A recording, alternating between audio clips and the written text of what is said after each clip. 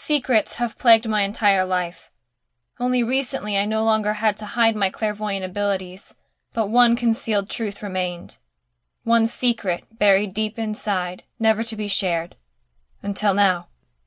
My fingers clenched against my chest while I squeezed my eyes shut. What did I just hear? I tried slowing my erratic breathing to maintain some calmness, but the blood pulsating through my veins succeeded in raising, not lowering my anxiety. Was it a dream? I shook my head. I didn't think so. It seemed too real. Dominated by fear, I was too afraid to open my eyes. I feared whoever voiced those words would be standing in front of me. What if she was? I winced. This could not be happening again. A few moments passed, and I remained completely still, anticipating what would come. The eerie quietness that surrounded me amplified the light hum of the aquarium air pump. I welcomed the sound and visualized the curtain of air bubbles rising to the top. The endless imagination of bursting air helped soothe my nerves as my breathing evened. I slowly opened my eyes and let out a huff of air.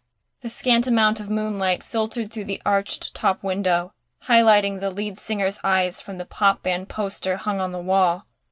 He stared at me with his smoldering dark eyes, a reminder that this wasn't my bedroom. But I'm safe. It was a dream. My eyes scanned the entire space until it landed back on Poster Boy. Yeah, I said to the hunky singer. I know. I'm going crazy. My shoulders dropped and my arms relaxed as I smoothed the blanket lying across me.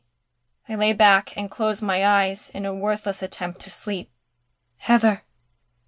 The same raspy voice whispered in my ear. My eyes opened to the urgency of my name being called. The shakiness in the tone sounded desperate, a cry for help. That was no dream. I quickly rose and scooted out of bed, but nobody was there. The room was still dark, and Poster Boy still stared. I hurried toward the window and scanned the outside area, only to be faced with more frustration. Heavy fog made visibility impossible. "Who are you?" I whispered.